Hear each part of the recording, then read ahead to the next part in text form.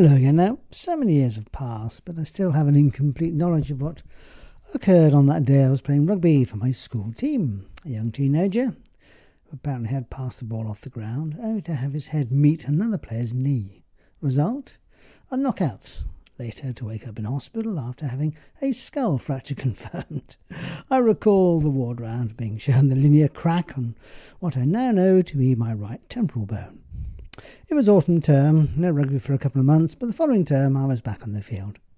Nowadays that would be simply unthinkable. Imagine. I do recall those following months, though, episodes of vagueness, headaches, concentration issues, and numerous other subtle symptoms I now recognise as being all brain injury associated.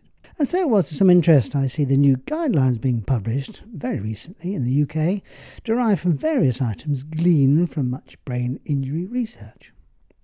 The latest guidelines for grassroots sport being entitled, "If in doubt, sit them out."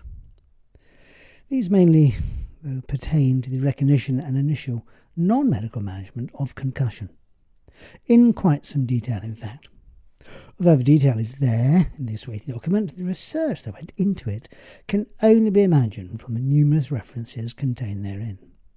One key item, though, published in the journal, slightly ironically entitled Brain, found significant brain changes still present some 6 months following concussion in some 47% of this study's cohort group.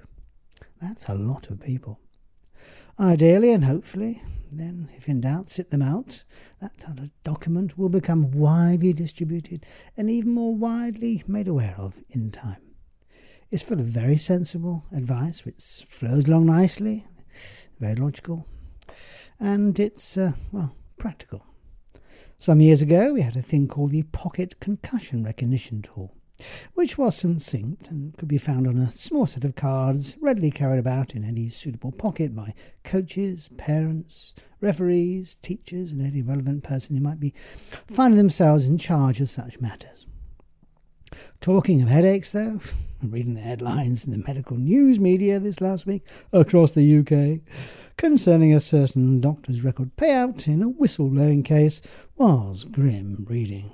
If we all understood the obvious need to both attract and retain suitably senior, experienced, hard-working and well-qualified medical staff, and thus highly sought after, this was surely the antithesis of that set of criteria.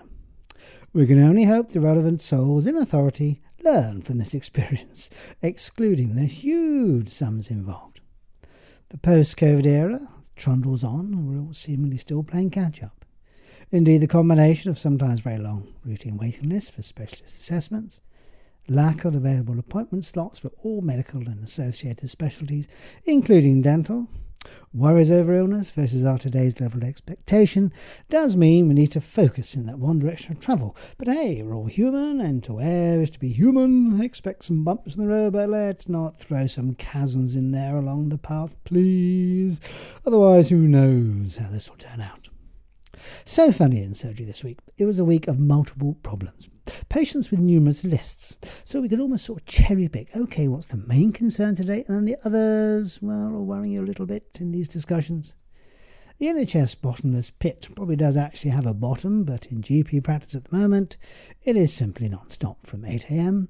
until 6 p.m.